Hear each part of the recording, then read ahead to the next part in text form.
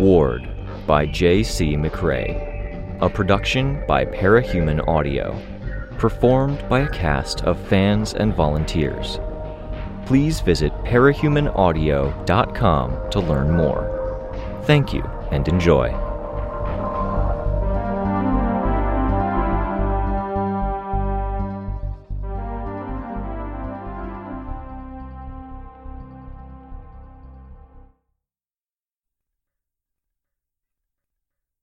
Arc 17, Sundown, Chapter 9. I'd crossed the everything is fucked threshold, by my personal measure, which was by no means official, considering it came from a 14-year-old. Back when I'd been in high school, Amy had drawn a lot of initial attention when she'd triggered and got her power. A friend, excited, had shared an anecdote from her dad about health issues.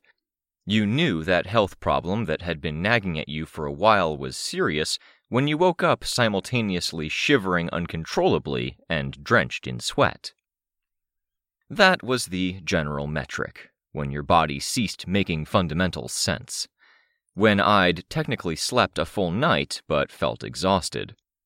When I'd had a hot shower an hour ago and felt scummy and cold now. When I'd had someone in my arms an hour and 10 minutes ago and felt cold and empty now. When I was ravenously hungry, with maybe the best chicken dish I'd had in my life in front of me, lightly fried chicken strips with none of the moisture loss I tended to associate with frying, with spices I'd never had before, salsa utilizing new, better vegetables I'd never had before, and a dollop of sour cream to dip in. And I felt too nauseous to eat. I'd walked away from the Situation Room and the Amy situation wanting to climb into bed and pull heavy covers up around me. Not an option. I needed to do what I could here, or I'd regret it forever. I wanted another shower, but it would have felt weird, and my skin always prickled and itched if I showered too much in close succession. If my skin did that now, then there was a good chance I'd drag 9 fingernails through it until it stopped, or I didn't have skin anymore. I'd needed to get out, and my instinct was to meet my basic needs.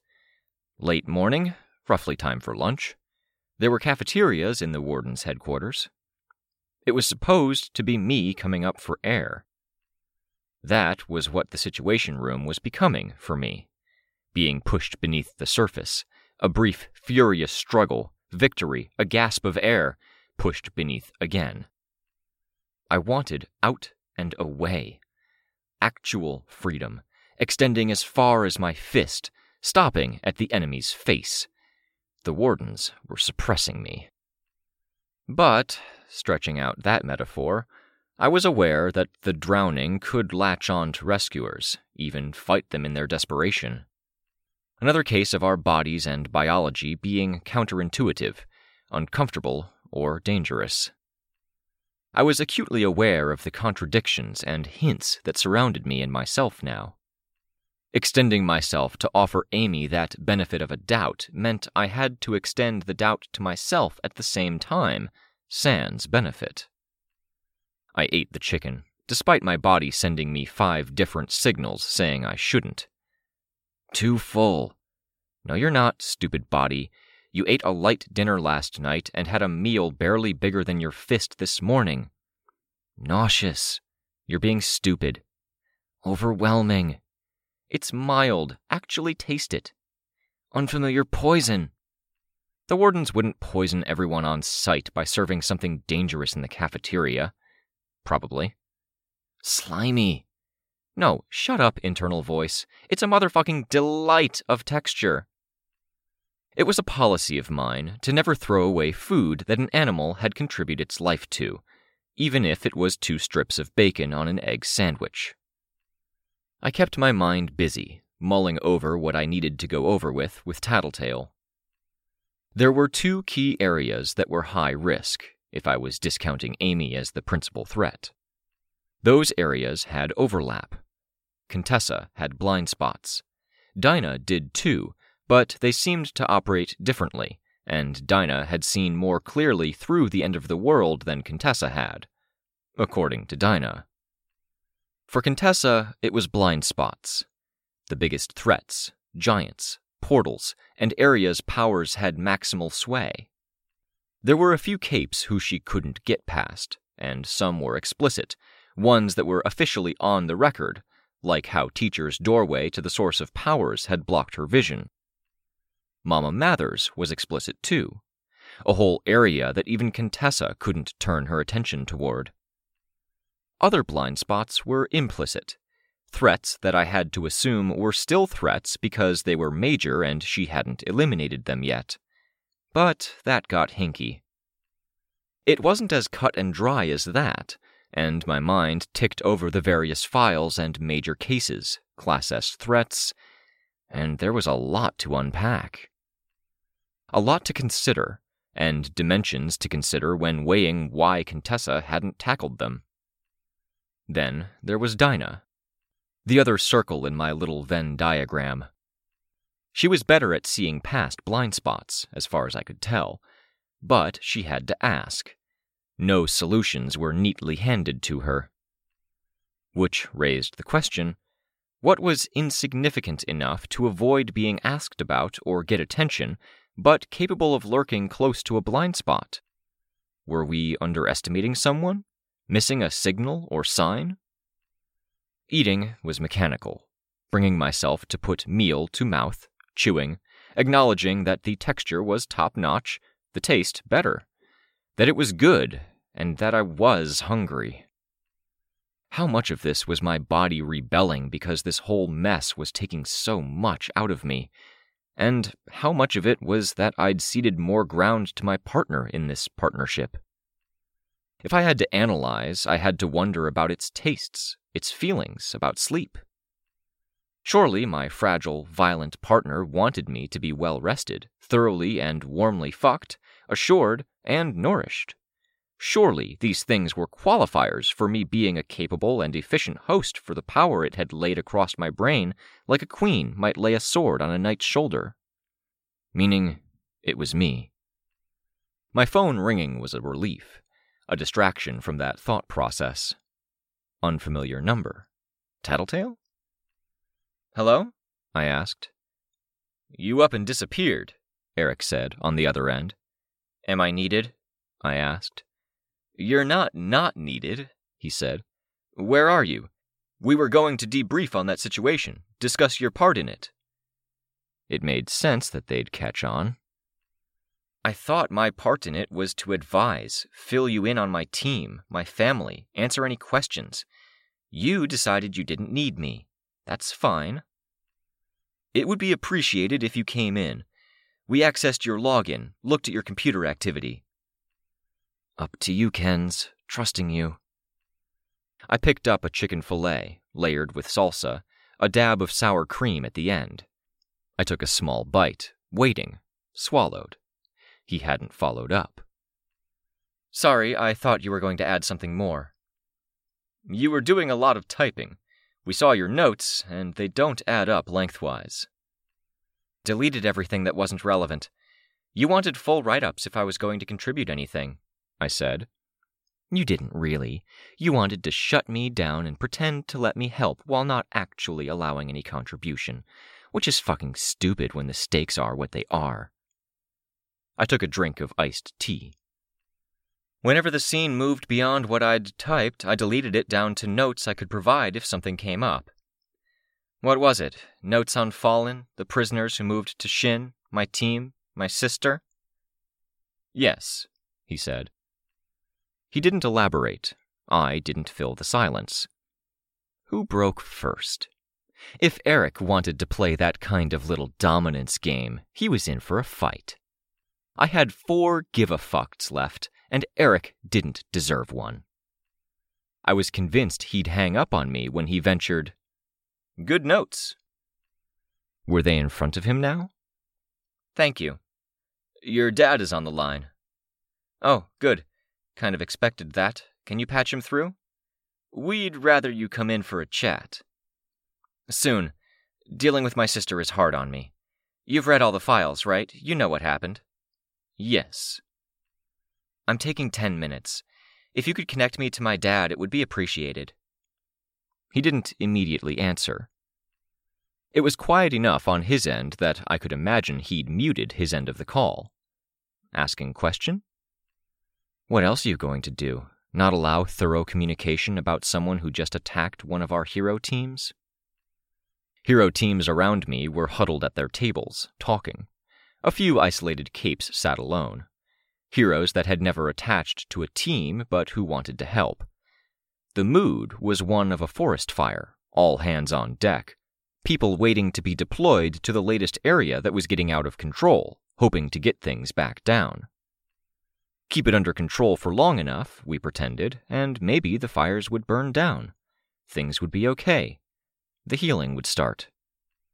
I ate another chicken strip.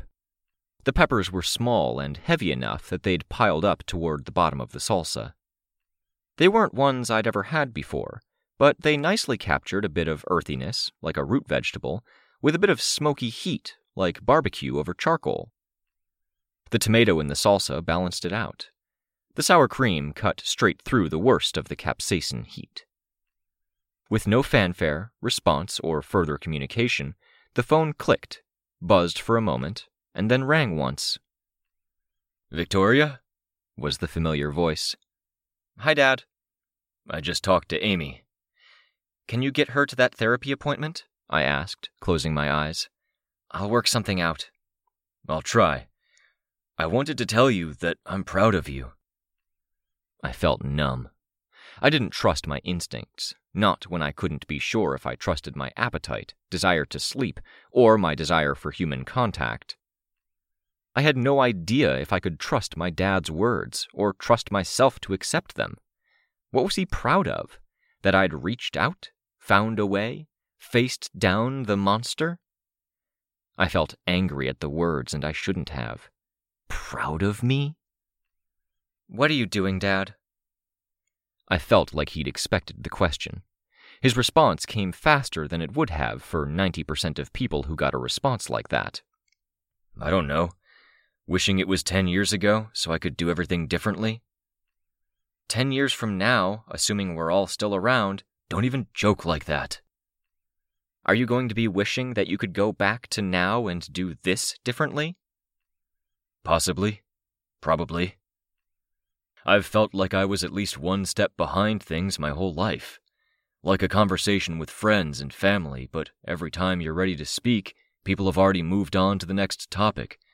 Except events. Can you do anything about that? Take a minute, figure out a game plan, refocus your priorities, figure out what the biggest priority is, target the problem, and tackle just that one thing? "I can, absolutely," he said. He even sounded energized as he said it. "I'm an expert at that." I wasn't sure how to respond to that. That's the cycle. Being 100% convinced I can do better this time, putting in the effort, falling back into old ruts and routines, falling behind, coming away from it with regrets both sharp and dull. Like an alcoholic, but it's not booze. It's people, I think. Is it the enemy or the ally that's the problem? I asked. Enemies, absolutely. This is the time I can get the Empire out of the south end of the towers. This is the time we can make enough of an impact that the heroes rise in prominence and the villains suffer. Maybe then that kid who was on the fence about joining her neo-Nazi family might instead decide to reject hate and be a contributing member of society. I don't know. Ally? I echoed him. Not ally. Family. Family, absolutely a part of the problem. I have a complicated relationship with your mom. She has her own struggles. If I stay close to her, I'm validating decisions and behaviors I don't like or respect. Her treatment of Amy, of you. I sighed. But, holy hell, Victoria, I love her. She brings out the best in me, and I think my being close to her helps her good side shine. When I'm not with her, I don't feel like a whole person. So I tell myself that this time I'll push her harder, draw a firmer line, call her out. But it takes resources I don't always have. Yeah. Same with Amy. But I won't get into that. Yeah, I said, quiet. In a way, I wanted him to get into that. I wanted explanations. Those explanations could wait. Thanks. I hadn't really heard my dad go into stuff like this before. The only time life makes sense, the only time it feels right, is when your mom and I are on a battlefield together. Lights in the darkness. I almost never have regrets or dread when it comes to that. Almost? I tell myself every day that we fought as hard as we could because we had to. But Neil and Eric still died. I've had the same thoughts. Dean, too. I'm getting distracted from what I wanted to say, which is that I'm proud of you. You're the only family member that I don't harbor that kind of regret about. I wanted him to have regrets, because I had my resentments. My dad had been the one to escort me to the asylum, riding with me all the way, talking to me. He'd visited with regularity, paying for a motel room, coming in daily. But when he'd found out I was aware that I could communicate, the visits had tapered off. He'd moved back home. I had no idea how conscious that was.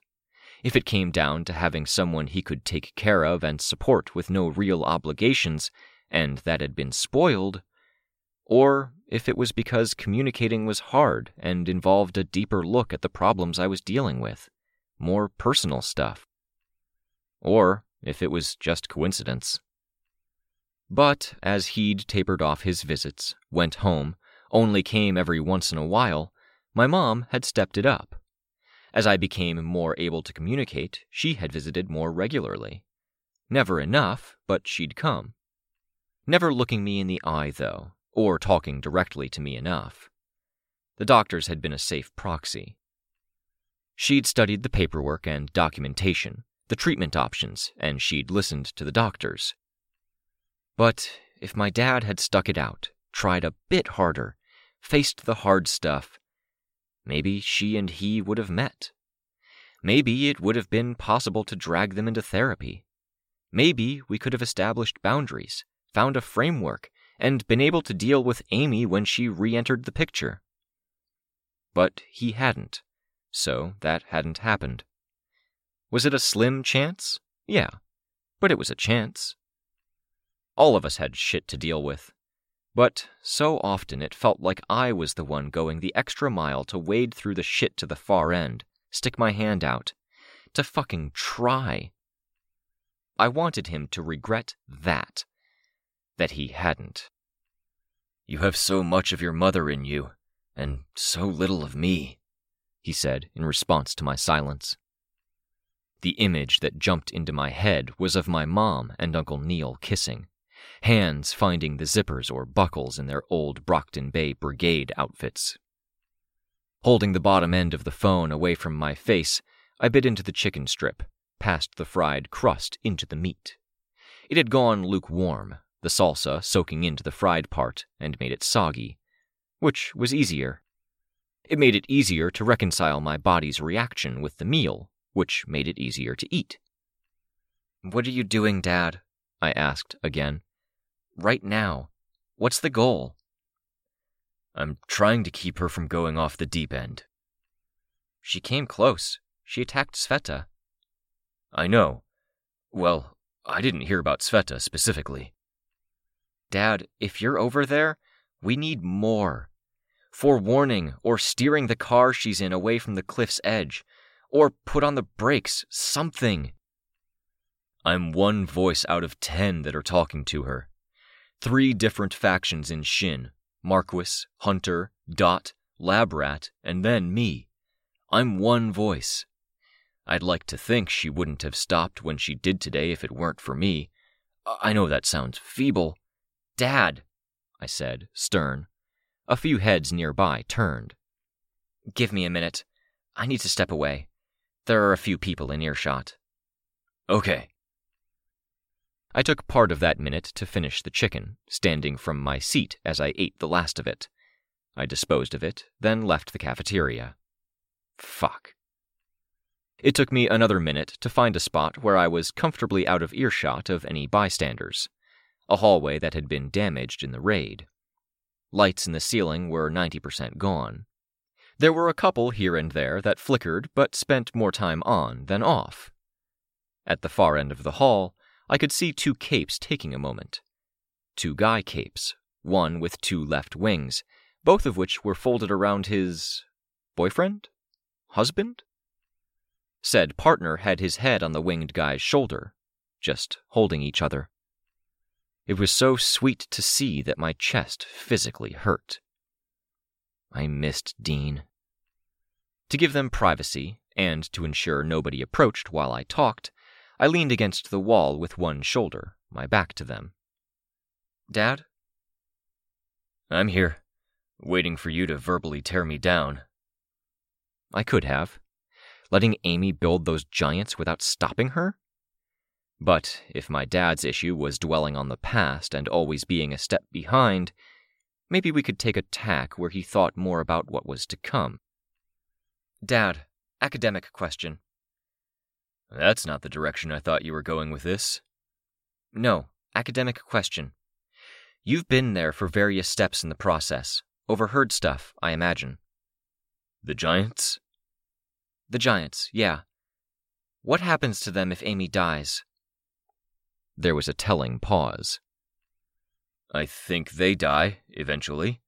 They'll need upkeep. They can't eat. They burn through power. But eventually is a long time. Maybe a year. They can do a lot of damage in the meantime, and I don't know if they can be controlled. How are they being controlled? What's your line of thought, Victoria? How? I pressed. 4 give-a-fucks left. My dad didn't get one either. Even if he cared enough to call to say he was proud. I don't know. I think that lies with Labrat. Remote piloting, implants. From what Amy said, some would have to be biological imperatives, like instincts but more focused. Salmon knowing they have to swim upstream, even if they haven't done it before. Can I ask what you're thinking, or are you going to do what your mom does when she's agitated and bulldoze right past me? Working out our emergency measures in case things take a downturn. I'm hoping they don't. If they do, if Amy won't go to therapy like she agreed, if she prepares to make more giants, could you bring yourself to kill her? I asked. Constantly holding the phone up was hard, especially with the fierceness I'd been gripping it. I adjusted my hold, then brought my hand down, rubbing at the soft part between thumb and index finger, cracking my knuckles individually, then doing the same with my other hand, fidgeting. Because the horrified silence was almost as bad as the words that would inevitably follow. Jesus, Victoria! You were saying something like your role there is aimless. You regret what you didn't do in the past and find yourself feeling lost in the present. That isn't even close to being the most important thing here. If you have a job to do, if you pretend there's a job to do even, with a chance of following through, doesn't that make it okay to be where you are, feeling behind, feeling like you don't have a voice? You're being vigilant. Watching her like heroes at a quarantine site, keeping an eye out for any leaks or cracks in the wall. At those sites, they have big red buttons they can hit if things turn ugly. Burn the area with fire, call in the big guns, because that's the danger. Don't depersonalize her, Victoria. I know you have your trauma. I know she has her problems. But you said she was a person. If a person has the potential to drop a biological weapon on humanity that wipes out the population, I'd hope someone out there is capable of putting a gun to their head and pulling the trigger. I took her to her first day at school. I brushed her teeth. I read her stories at bedtime. I took her to her first day at school holding her hand.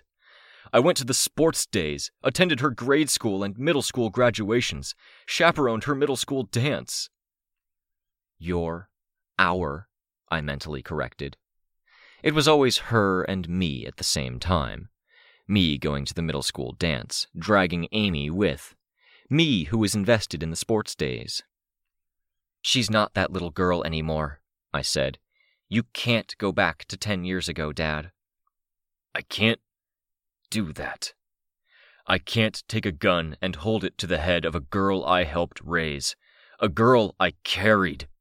When she was small enough I could comfortably hold her in my arms. Does that make sense? I can't pull that trigger."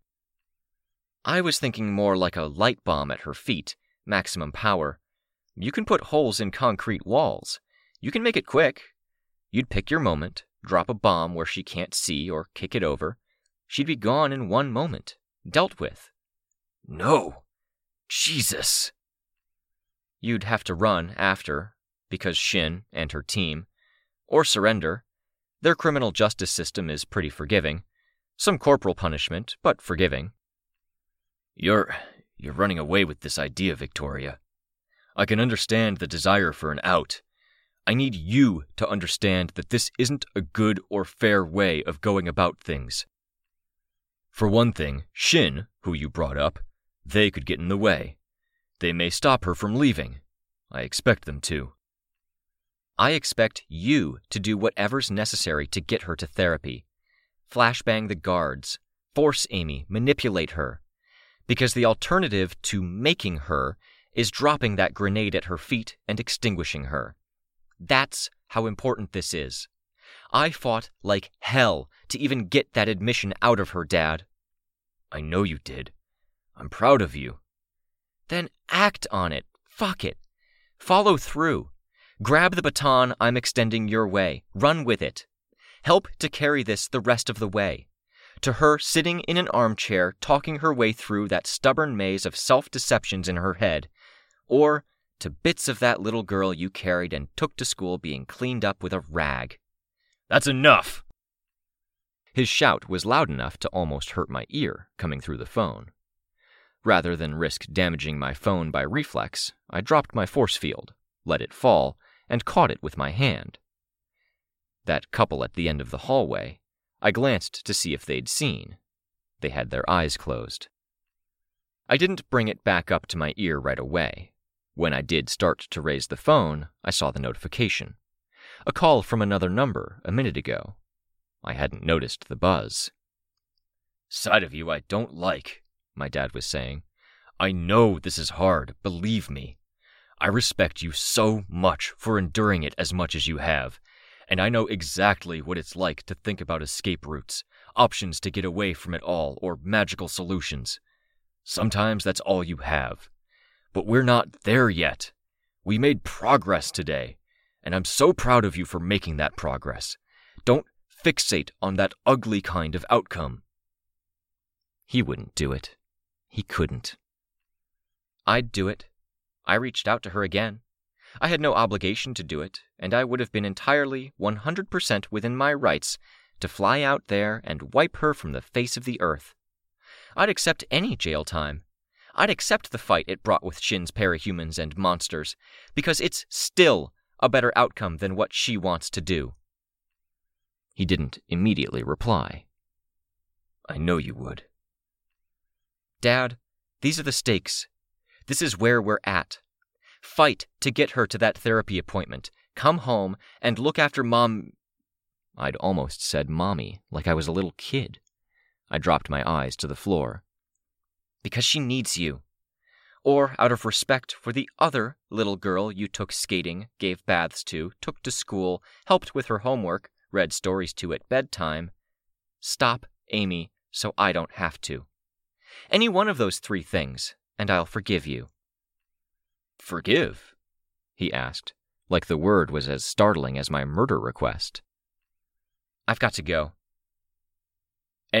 Victoria, we need to talk about this." "I've got another call. I've said what I need to say. I love you, Dad." "I love you too, but—" I hung up. Not wasting any more energy on this, I thought. I checked my phone and tapped on the notification for the missed call. The phone auto-dialed. "Hey, kiddo. Tattletale said. Yeah, maybe don't call me that. It's better than Glory Hole, but not right now. Whoa-ho, Tattletale said. What were you doing before my call came in? I was asking politely. Yeah, but there's a lot of emotion beneath the surface there, hun. Is hun okay? There was a noise in the background. A voice I was pretty sure was Imp crowing, Tattletale has a hun. Sure, if you have to. I get it. You're just barely tolerating me. I won't take it personally. I'm just barely tolerating everything right now, I said. Which is why I won't take it personally. I get it. I know if my dad called, I'd be pretty pissed during and after, Tattletale said. Also, hi, I'm looking at you through a camera. I looked and spotted it. Yep, that's the one. Lookout has a thing running, making it appear to the camera like your lips aren't moving and your arm is at your side, not holding up your phone. Which is good, because she says you're being watched by 13 people right this second, myself not included. I sighed. Tell her thanks. She hears. As for us, we can talk. Good. Typing was inconvenient. Thank you for your help back there. The warnings about the dangers so my friends didn't walk into traps. The little word changes that probably made a big difference. Sainthood and intensities and alienation. You got the second-generation trigger wrong, though. In my defense, I was typing fast. Keeping up with speech while processing what my power gives me can be hard. It was good. I'm grateful. Wow, Tattletale said. I heard a chair creak. I also heard commotion that might have been kids running around. Or dogs. You're trying real hard to be nice, aren't you? Try really hard to let me be nice without making a big deal of it or using it to be a festering pain in my ass. We'll try. No promises. Kenzie's safe? The kids are good? I asked. Safe, fed, and given a mood-altering quantity of double chocolate chip cookies, with Candy going the extra mile to look after your kid. Most of the 5 feet tall and shorter gang is watching the feeds and listening in on conversations. It's like putting a normal 10-year-old in front of the television with streaming TV, complete with them accidentally catching the PG-13 and R-rated stuff. I winced. What stuff? Byron and Tristan regaling Golem and Ava with the story of Tristan's almost first kiss. The gay chicken story, if you've heard it. Is this a cock joke? Truth or dare thing, where mean middle schoolers single out. Redundant. Oh, mean middle schoolers. Yeah. Well, the idea is they single out the homophobic or closeted members of their friend group and dare them to one-up each other in pretending to be lovers, until one gets too embarrassed to continue and gets the punishment game instead. Ah, that sounds like it could get uncomfortable. It was a good almost memory for him, I think, which is nice. But it got a bunch of mischievous, heartbroken brains into a particular mode and mindset. I recommend no sleepovers at Aunt Rachel's for a while. If they do happen, it's at your place instead, and you deal with the aftermath. I recommend extra hands on deck. I missed my team. No sleepovers, then. I don't think I'm jumping on top of that particular grenade, I said. Good warning, that. Though I have to wonder how Rachel would even handle that kind of mess. Stable duty, Tattletale said. You should see the way Amias and Nicholas stopped dead in their tracks when I said those 2 words. Small voices piped up in the background, unintelligible.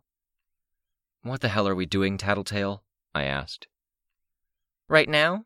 I know it's not what you're really asking, but for now, we're talking civilly. What's important is getting you calmed down enough that you can go back to that situation room you're avoiding right now without, I don't know, dropping something on that Eric fellow from a great height. That seems to be a recurring theme with you. Ah, fuck. You gotta go back. After that, we'll be mulling over options and where we need to allocate our resources. First things first, bureaucracy was the issue? Yeah, twat named Eric is shutting me down at every turn. I don't suppose you could dig up some dirt on him or get him off my back? I asked. I stopped for a second to consider. How dangerous a question is that to be asking? Like in terms of what could happen to him? Not too. In fact, I can pretty much guarantee that lookout over there is looking into him. Oh, look at that. Kid shoots me a guilty look. Kenzie's voice cutting into the call was startling. Not too loud, but still an input I wasn't expecting. Do you want the dirt? I've got dirt on him. LaRue, Pierce, a couple of other names around the table. Manick, Hicks, Cabezas. I found surveillance camera footage, home PC stuff.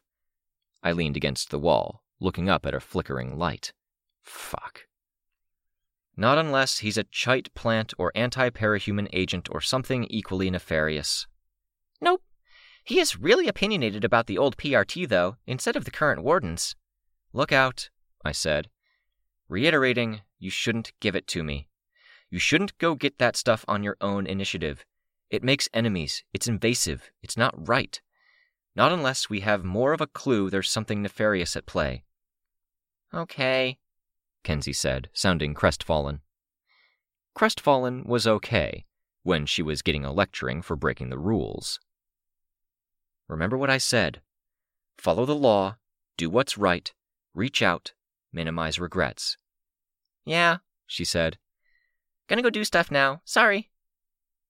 Thanks for the help with Amy. Let's work on the other stuff. Uh-huh. As far as I could tell, that was the point she was off the call. Probably still listening in. Threats, I said.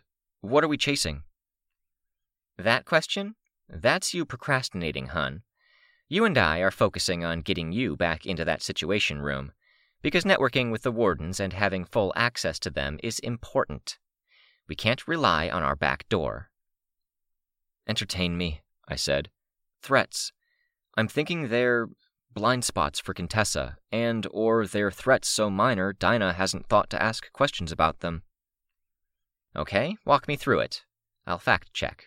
Blind spots. Simorg. Yes. Mama Mathers. Soft blind spot. She can look, but doesn't want to. Yes. Portals. They are a factor. So is the epicenter of the cracking, city's heart, near the old Warden's HQ, but we're lucky because that's where the Simorg is too. We can ignore it. Powerful capes. Valkyrie. We have eyes on Valkyrie, and she's self-aware that she's a possible crisis point. So are her flock members. Only like 5% higher chance of being our breaking point, but, you know. Sleeper. Restless, but still around. Earth Zayin in the palm of his hand. He started to emerge. Legend faced him down. How? Leveled about 30 square kilometers of city. I nodded. He's dormant now? For now. If he had motivations for making one attempt, he's going to budge again soon. But I don't have the instinct he's our threat. He's background. Someone else's problem. I nodded. This was good. Well, not good, but this was progress. What am I missing? For other blind spots, Teacher's tech, his portals, a lot of the cracking, and a few traps he set using tinkered replications of Mama Mathers. Using what? Nothing like you're picturing. He had Tinkers scan her, copy her power, and work out stuff like quantum tripwires, tripping when you look at them. There was a commotion, with a rustling of the phone microphone. I heard Tattletale's protest. Hi, a more unfamiliar voice said. I heard more indistinct grumbling from Tattletale in the background. Hi? Imp here. I thought it was important to notify you that whenever Tattletale says quantum, she is talking out of her ass. Every last syllable is enunciation by way of but. Okay, I said, duly noted. I'd really like to get back to the conversation, though. It's kind of really important. Ah, that's sweet, she said, before handing the phone to Tattletale. Not sweet. Necessity, I told myself. Sorry about that. There's a reason I hold myself up in an office for days on end.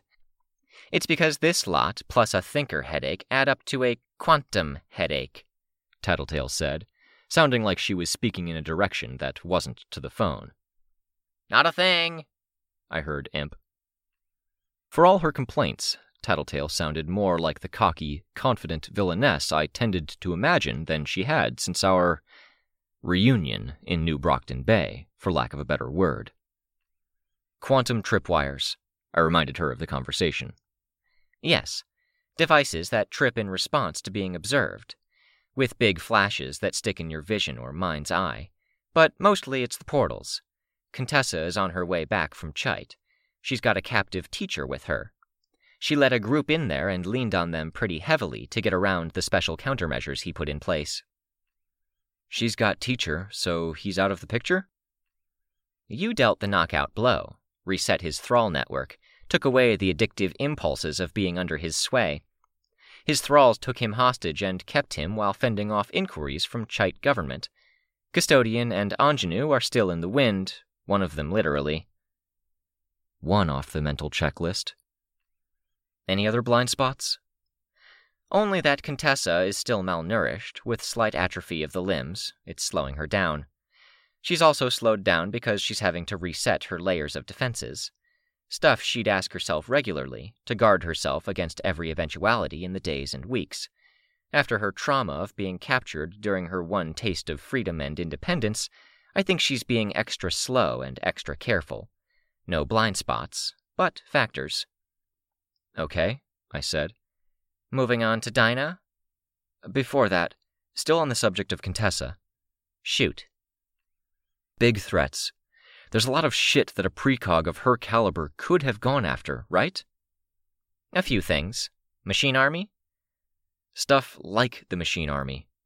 It's hard to ignore the evolving, endlessly reproducing machine hellscape that's encroaching on our front door, so I think the Wardens have that base covered. Fair, Tattletale said. You want to make sure we're leaving as few stones unturned as possible. Yeah, I said. For what it was worth, I was happy to be focusing on the task.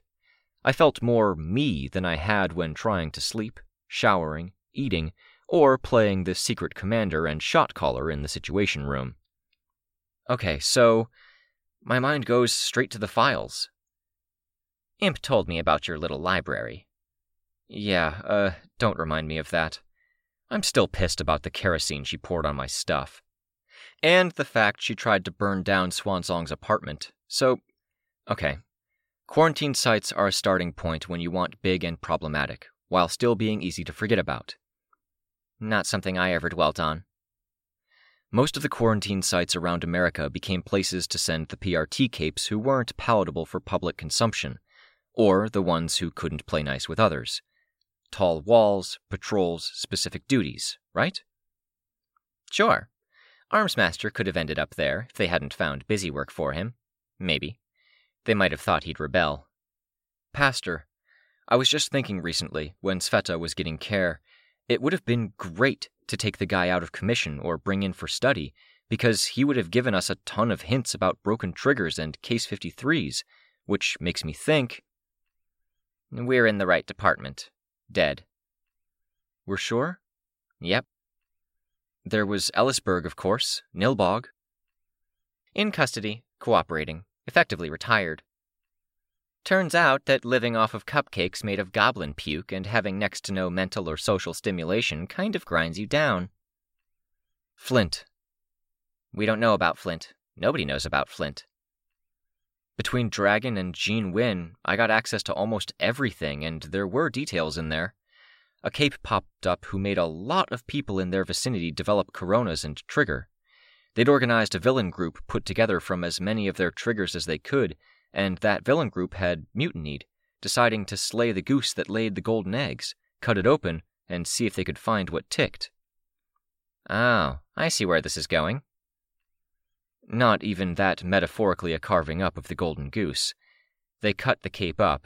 Each member of the villain organization took a literal pound of flesh. With a lot of members, it was a lot of pounds of flesh. Teeth, eyes, ears, limbs, everything taken with care to keep the cape alive just in case it was important. And they'd scattered, and they'd gone after victims to force induct into their fucked up villain group. I remember them. Didn't know about the, pound of flesh placed near the victim? Induced triggering? Or fed to them along with the forced trigger situations. I don't know. But it worked for at least a few years. But that's before our time. The dark decade after the Siberian murdered hero, she said. Uncomfortable to think about. That's about it for North American quarantines. A lot of the unquarantined Class S threats died in the fight against Scion. I could have elaborated on motivations, but I felt like that might have spoiled our little hero-villain truce here. Yeah, Tattletale said. Intentional, I think, as much as anything was then. I had so many friggin' questions on that subject, but no. Again, it would have spoiled things. Khepri had let them die while fighting Scion. Tattletale agreed with the hypothesis. So many questions. The blasphemies, if you want to go international, Tattletale supplied. My files don't go that international. It's mostly PRT stuff and what I was able to dredge up online. A group of tinkers get a spark of inspiration, dig up the resources, and start building. Each one of them builds something almost perfectly identical. Huh.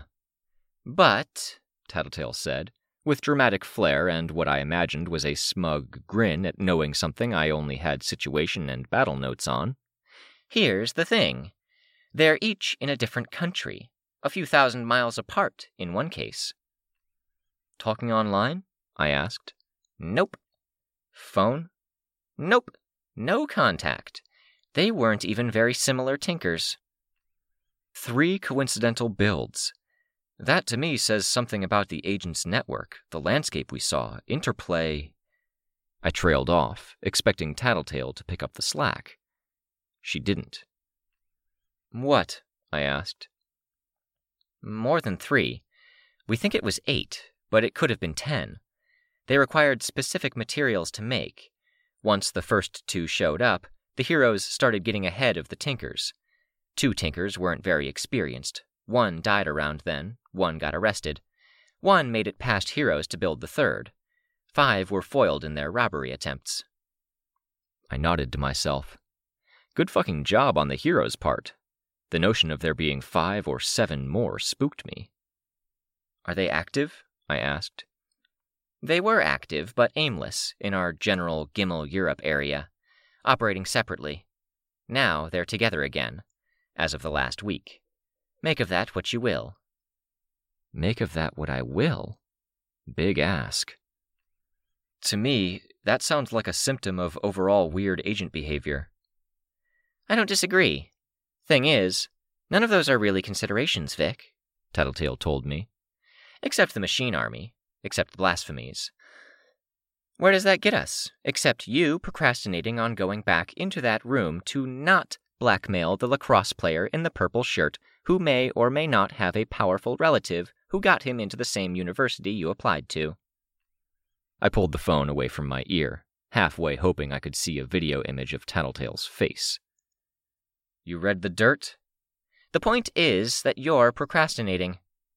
I'm stopping to think, I said. Emphasis on the stop. Don't get me wrong, hun. Not faulting you. Sometimes I need to shut off the lights, send the kids away to muck stables or be horrible to each other, and retreat from the world.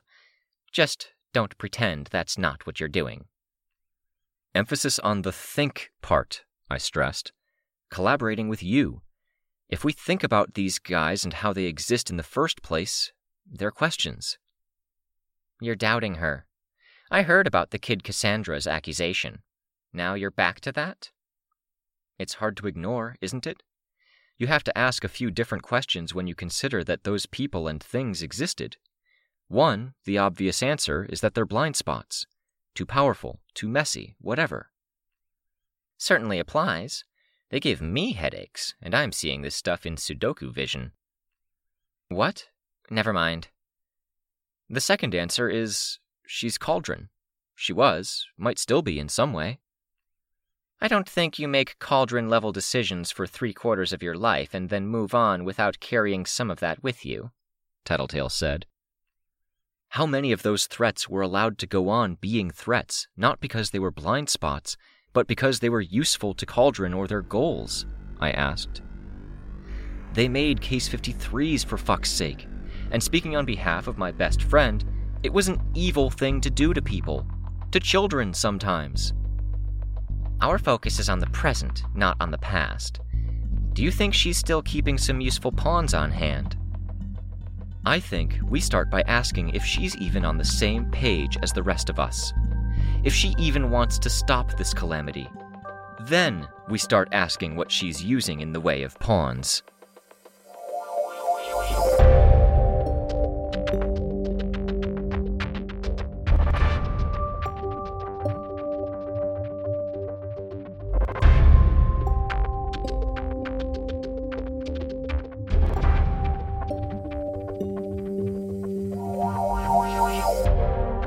This was a production of Ward by Parahuman Audio. Ward and the Parahuman stories are written and owned by J.C. McCrae. You can find the original text and support the author at parahumans.net. For more of the Ward audiobook, as well as other community works, please visit parahumanaudio.com. Music for this chapter was by Evan Witt. Find out more at wittynotes.com. Editing by Samurai Buko. Narration by Robert Rain Ramsey. Find more of their work at our website. Thank you for listening.